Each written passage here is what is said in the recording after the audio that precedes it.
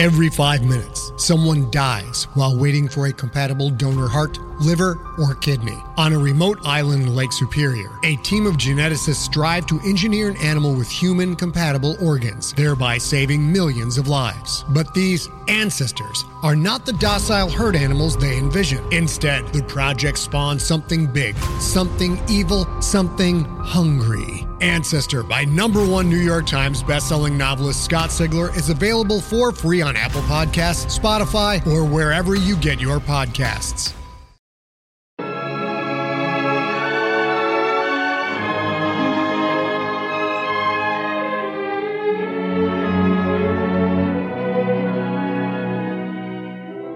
Hello and welcome to the Drabblecast, episode 394.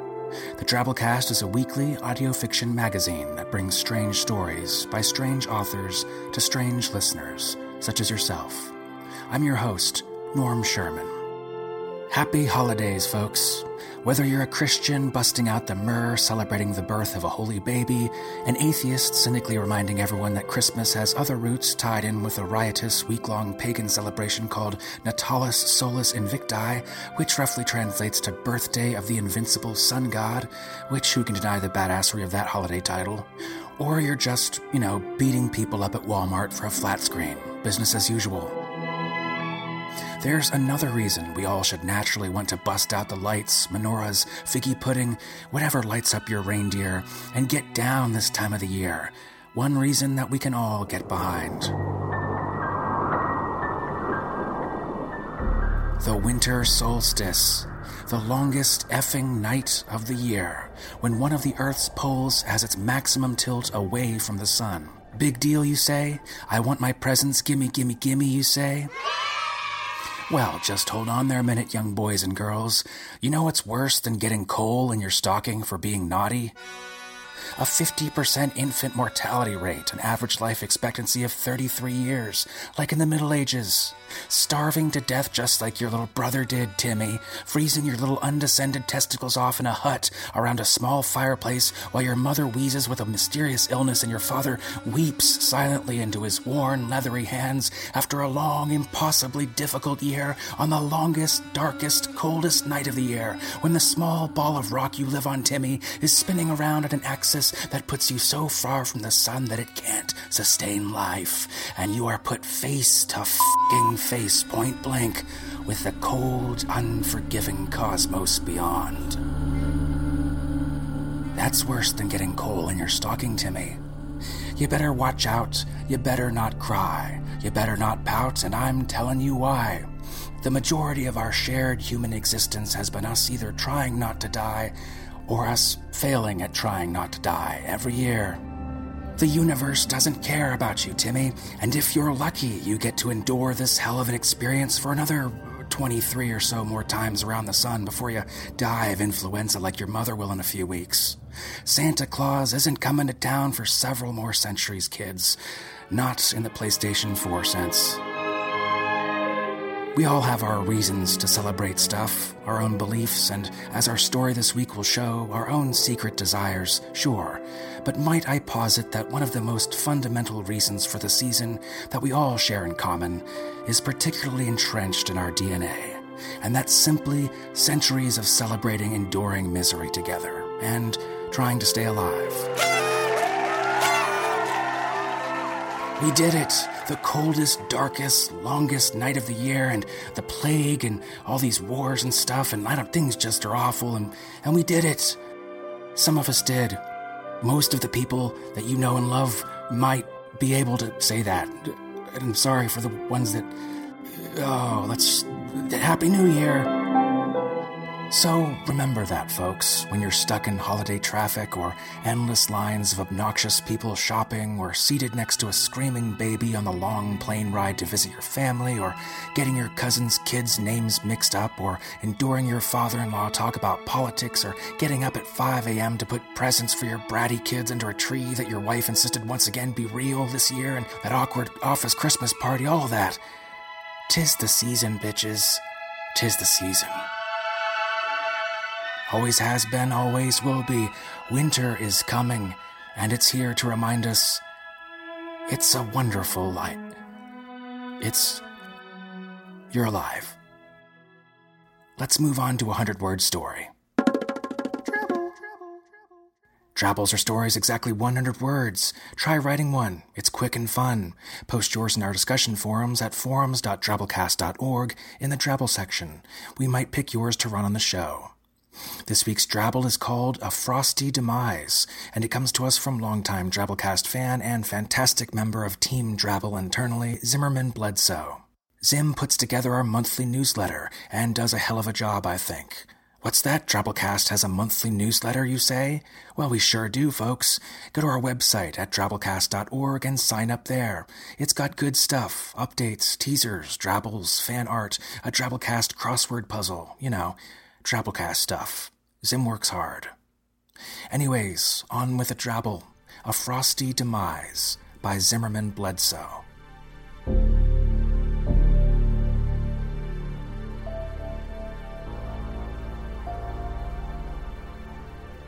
As death appeared over the hills of snow, the old man's smile fell away.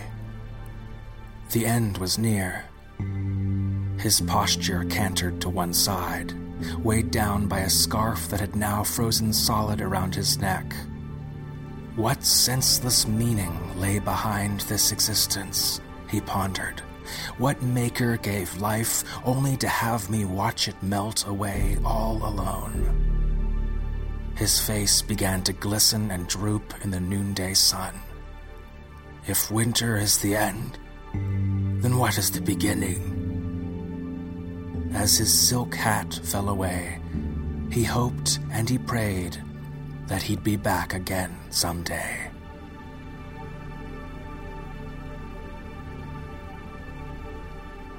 Ho, ho, hopeless.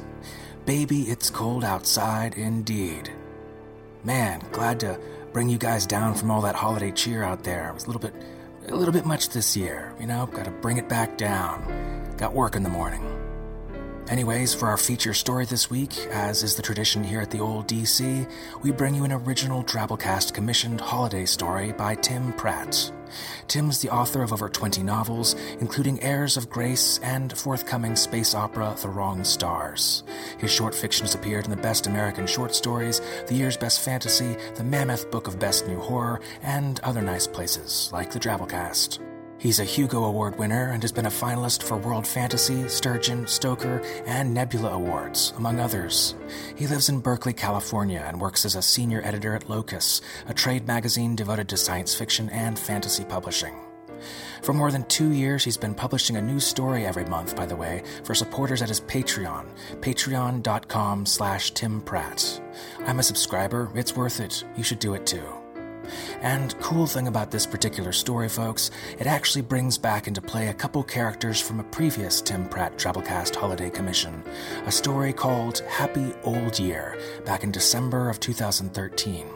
If you remember that story I'm talking about, that means you have a hell of a good memory for titles, and you won't be able to forget good old Elsie. That's episode 308 if you want to go back and check it out. Otherwise, keep tuned. We're going to run it in early January as that month's Drabble Classics episode, brought to you again by Zimmerman Bledsoe. For now, though, without further ado, we bring you Dirty Santa by Tim Pratt.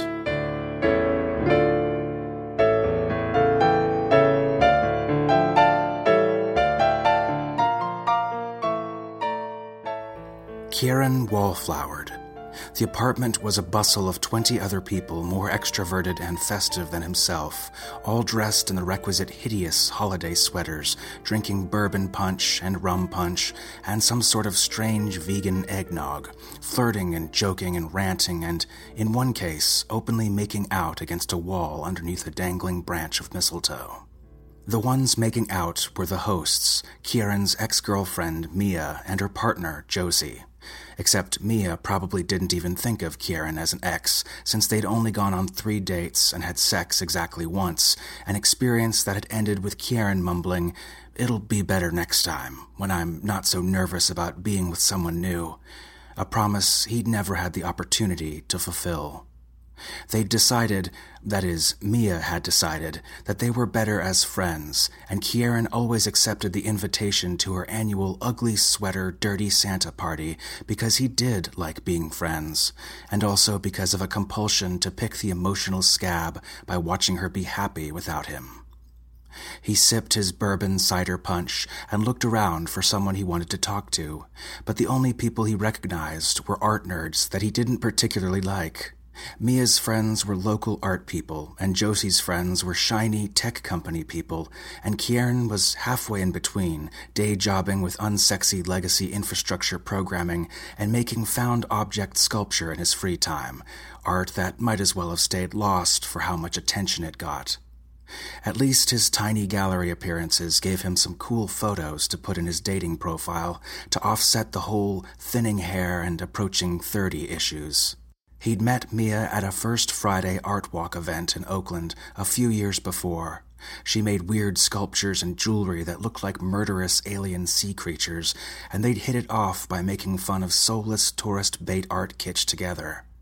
It turned out mutual snark wasn't a sufficient basis for a relationship, but it was just barely enough for a friendship.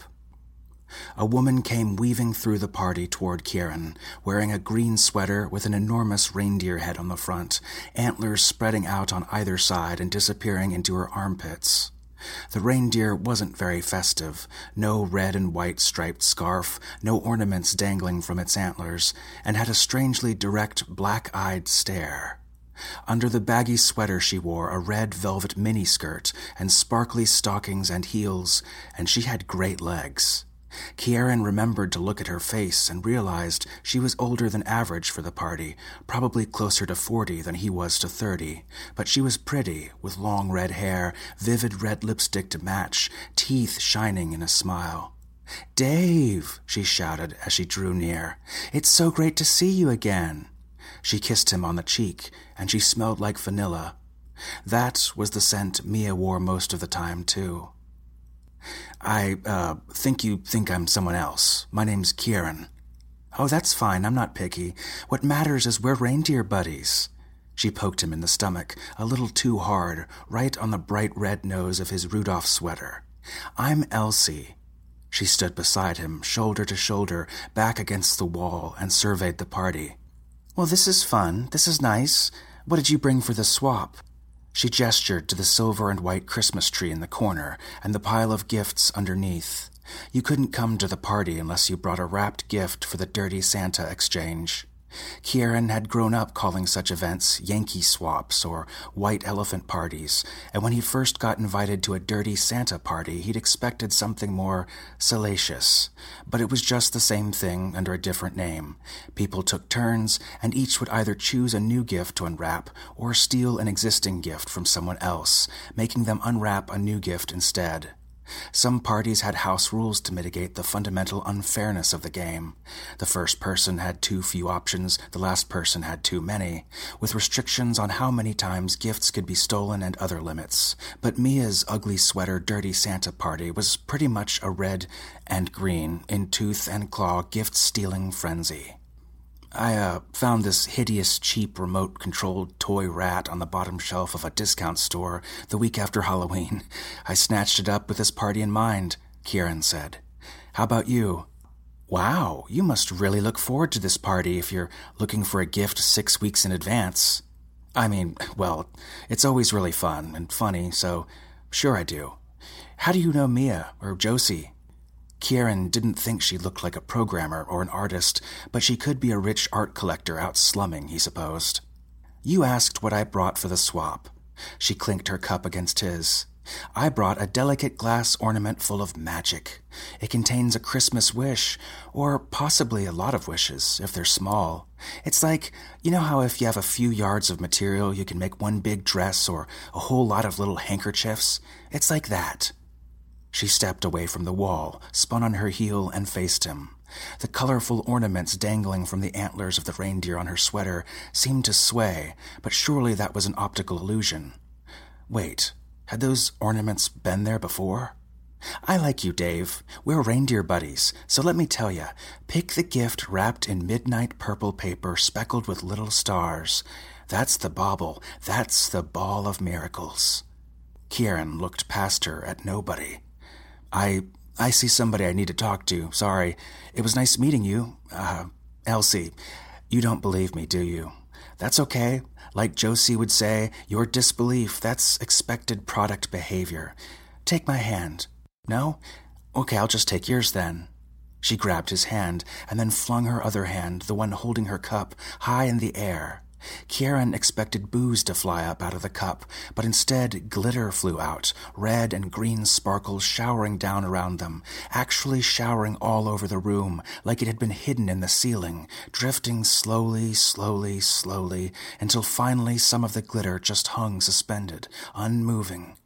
At the same time, the big band-era Christmas music playing slowed too, the singer's voice stretching and distorting, and then falling silent. Everyone in the room slowed and went still as well, frozen in place like they were playing a game of statues. Elsie let go of Kieran's hand and did a little pirouette, and when she faced him, the reindeer on her sweater had Christmas lights wound around its antlers, real ones that blinked red and green and blue, but its eyes were still black and blank. See? Magic. The existence of one particular form of magic doesn't necessarily imply the existence of other forms, admittedly, but I'm trustworthy, so believe me when I say, choose the gift wrapped in dark purple, and you can make wishes come true. What? I cogently argued. Elsie walked over to Mia and Josie, who were still embraced under the mistletoe. There's some solid tongue work happening over here. Caught them right in mid-French. Did you want to cop a feel? They'll never know, so you could argue it's a victimless crime.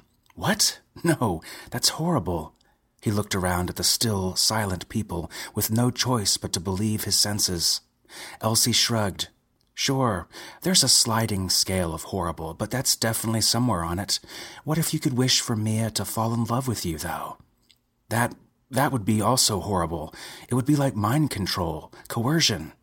Mia loving him would be wonderful. Mia forced to love him would be awful. Elsie nodded. See, I could tell you were a good kid. That's why I singled you out, even though originally my plan was to go full random with the bauble and see what would happen.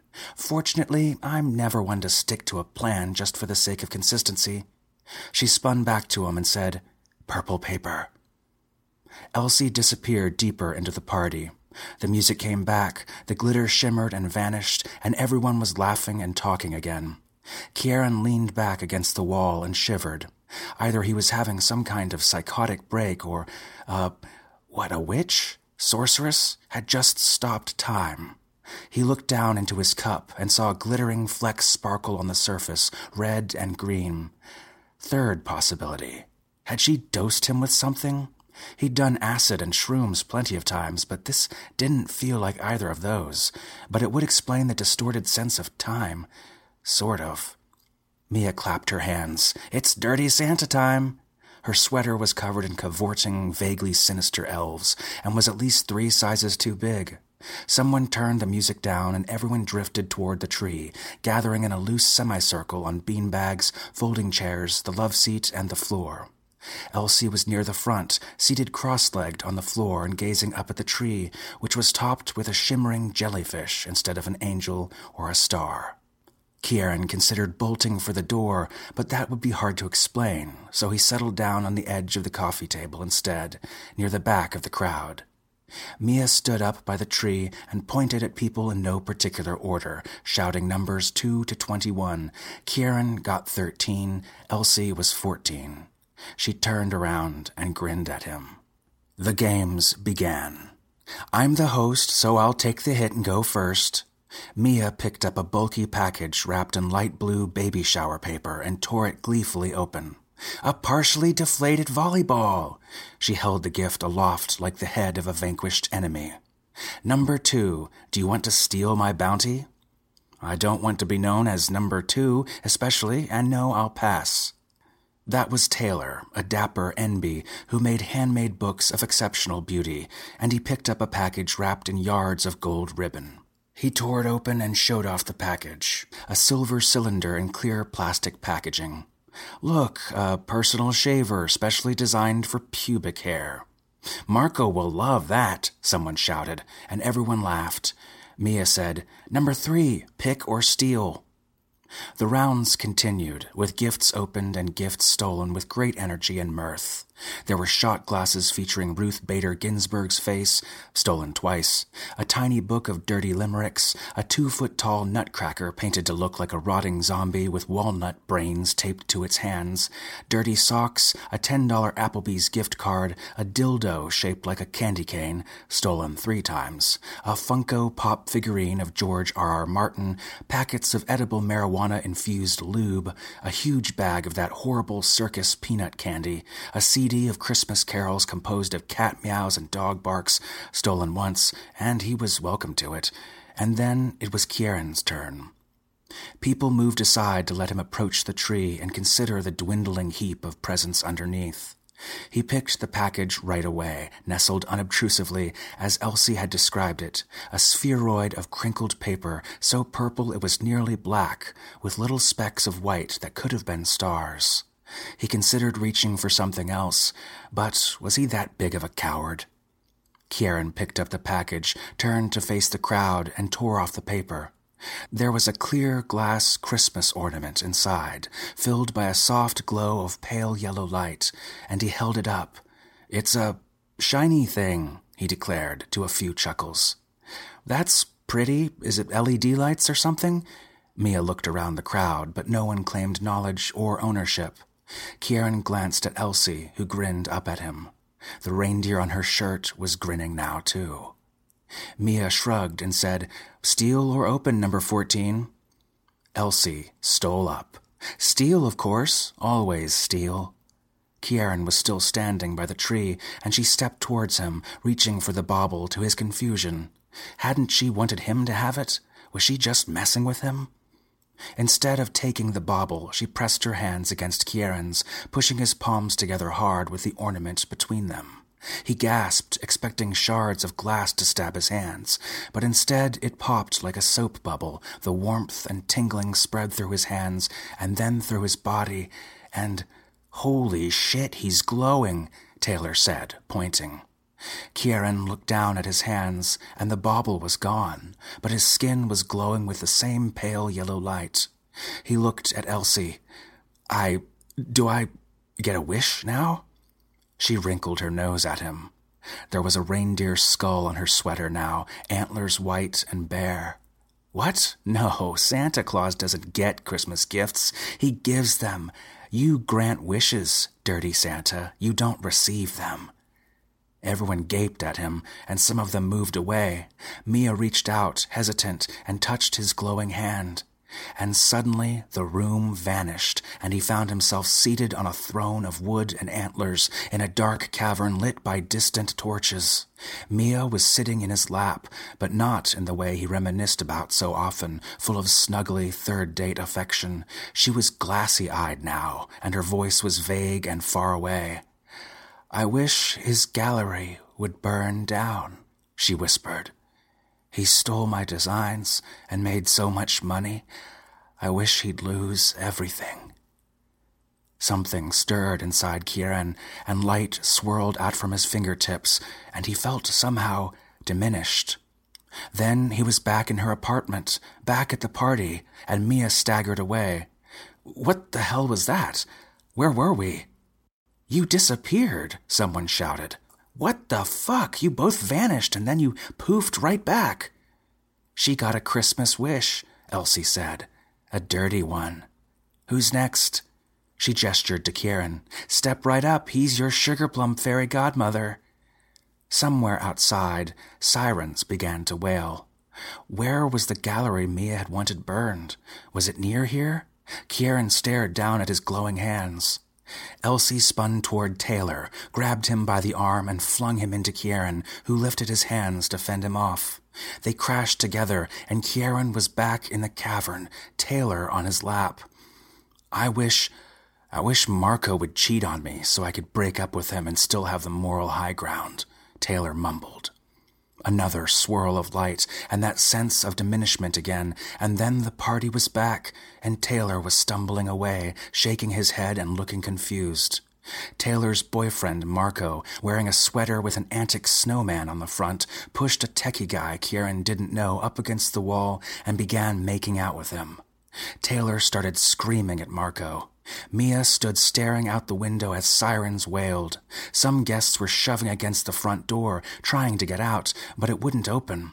Elsie did pirouettes in the middle of the party, calling out, "Who's next? All your dirtiest, darkest wishes can come true. There's plenty of magic left in our jolly old elf. Your wishes are all so small." She grabbed hold of another partygoer and tried to swing her toward Kieran, but he sidestepped, reached out, and grabbed hold of Elsie's arm instead. He was in the cavern again, on the throne, with Elsie on his lap. She looked around, barked a harsh laugh, and then put her arms around his neck and snuggled close, wiggling her warm ass into his lap. "All this just to have a moment alone with me? All you had to do was ask, Dave." "Why are you doing this?" he said. "Everybody has to do something. Why not this? Besides, I'm not the one making the wishes. You and me, we're just making dreams come true." "Terrible dreams." "Well, it is a dirty Santa party. I'm just trying to be thematic. Besides, secret wishes are more interesting than the ones people admit to in public. Just because someone has a bad impulse, a dark thought, it doesn't mean they really want the bad thing to happen. If you give people the opportunity to do something horrible without facing the consequences, most of them will say yes. People are only nice instead of naughty because they don't want to get on the naughty list. Or, go to jail or whatever. You're a good person, so boring. But that makes you a little blind to how good everybody else isn't. Come on, let's get back to the party.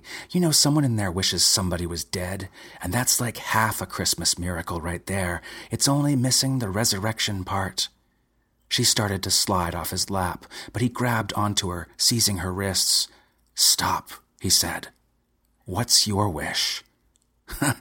"I don't have secret thoughts. I claim my dirty wishes proudly." She started to pull away, but somehow she couldn't. She frowned and pulled harder, but Kieran felt a strange, terrible strength within him. This cavern, it wasn't a place, not really. It was the manifestation of a bargain, a transaction, and it had to be fulfilled. Elsie had magic. She'd unleashed this magic, but magic had its own requirements, and they bound her as much as him. Holding on to a lady against her wishes isn't very woke, The reindeer on Elsie's sweater snarled and snapped its skeletal jaws. "You have to make a wish." Kieran felt the truth within him. "We can't leave here until you tell me what you want, what you really want." "Ugh, I will not be a Christmas miracle. My heart will not grow 3 sizes this day. I will not have an epiphany 3 weeks before Epiphany, damn it." She struggled without success. Kieran spoke softly. "Just tell me, what's your secret wish, the desire you can't even admit to yourself?" Light crawled out of Kieran's hands onto Elsie, swirling around her wrists like manacles. She howled and shook her head back and forth, long red hair whipping around, lashing Kieran in the face, and then she stared into his eyes, her gaze empty. She parted her lips. She licked them. She said, "I just want to feel something." Everything flowed out of Kieran then. He was hollowed, he was cored, he was emptied of light. The cavern vanished, and he was back in Mia's apartment, sitting on the floor, and Elsie was beside him, sprawled half across his lap, her arms clutching him around the waist as she wept, sobbed, and pressed her face against his chest. The front door popped open, and most of the party streamed out. Kieran didn't know what to do, so he just said, "Shh, it'll be okay." Elsie sat up, wiping at her eyes, and turned her red-rimmed gaze on him. The reindeer on her sweater was crying too.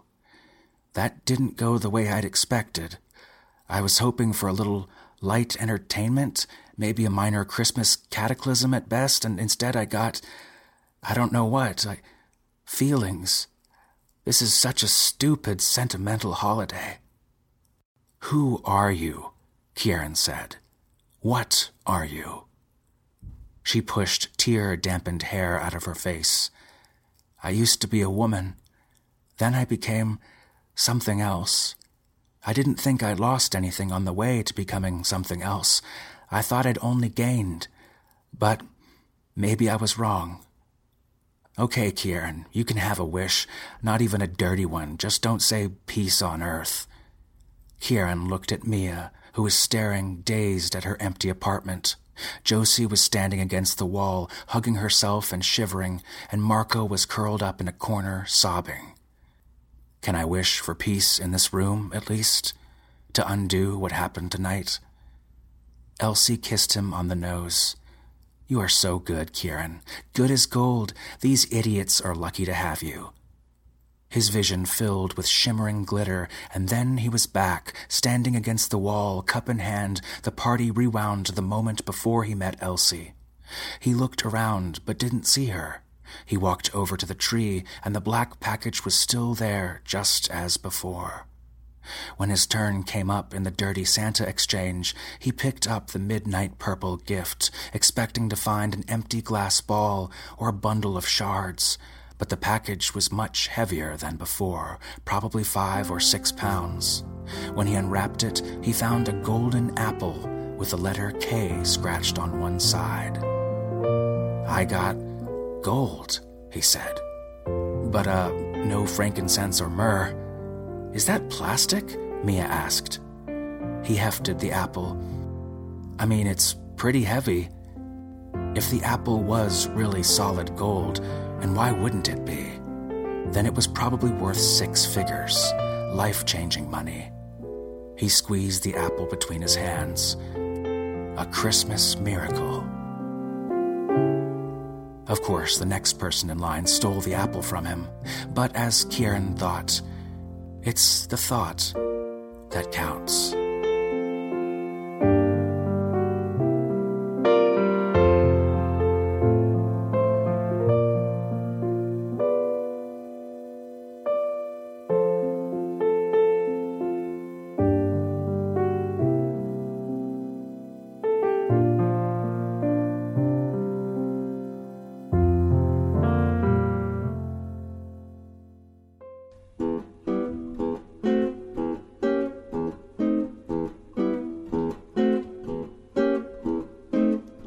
Happy holidays, Drabblecast listeners.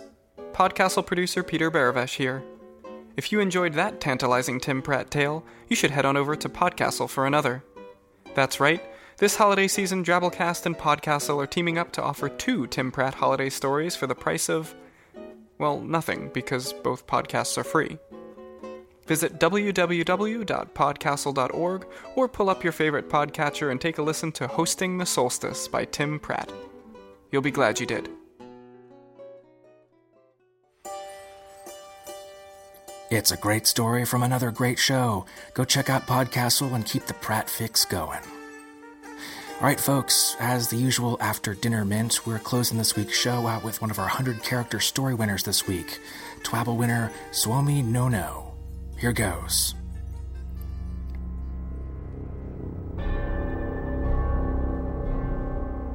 Realizing being good would not end the neglect, Mike crossed into Maryland and aimed. Yes, Santa, there is a Virginia. Oh yes, Virginia, there is a Santa Claus.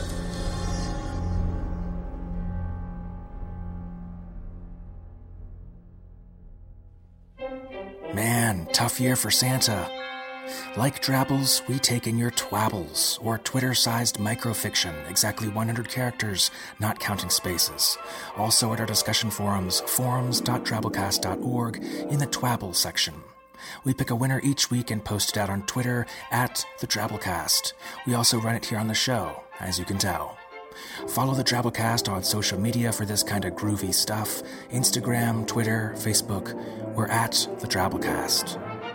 All right, folks, that's our show. Remember, Drabblecast is produced with a Creative Commons Attribution Non-Commercial No Derivatives license, which means don't change it, don't sell it, but feel free to share it all you like. Write us a review on iTunes or wherever people write reviews about things like Drabblecast. We greatly appreciate it when you spread the weird. Our podcast is made possible with the generous support of listeners like yourself. Consider donating to the Drabblecast if you enjoyed this week's episode. A little bit, a lot, whatever. I mean, a lot's awesome, but a little's fine too. I'm not picky. Anyways, go to drabblecast.org. You'll find support options there. You can donate once at any amount. You can donate for $5 a month, an automatic subscription, or you can sign up for an automatic $10 a month subscription, which gives you access to Drabblecast B-Sides, essentially an extra episode of the Drabblecast each month. About to push one out later this week. It's pretty cool, has ghosts in it and kind of a Sherlock Holmes vibe, but erotic, and there's golems. I don't know, it's cool. Anyway, we appreciate your support, whatever you can do. Special thanks to our awesome episode artist this week, who stepped in very last minute, Emily Cannon. Emily's an illustrator and writer who loves stories of the strange, unusual, and outright odd.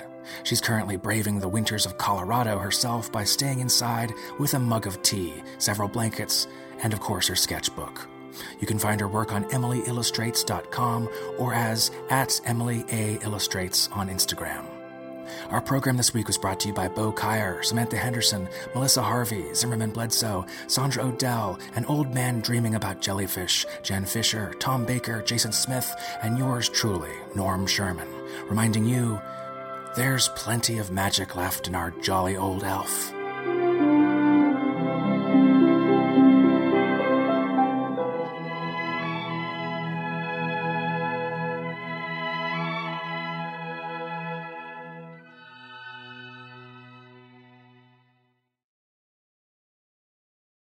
Hey there, this is Justin Bartha. I made a funny new podcast, King of the Egg Cream. It has the greatest cast in the history of podcasts with actors like Louis Black. I'm torn by my feelings for two women. Bobby Cannavale. You can eat it, or if someone hits you, you can put it on your cut. Melanie Linsky. I wonder what these marvelous things are that look just like boiled chicken feet. Jason Ritter. I can break things and pick locks and kill people. Michael Stuhlbarg. The whole point is to inspire people that they should make themselves better. Ari Grainer. No, don't whet its appetite. What are you, an idiot? Me, Justin Bartha.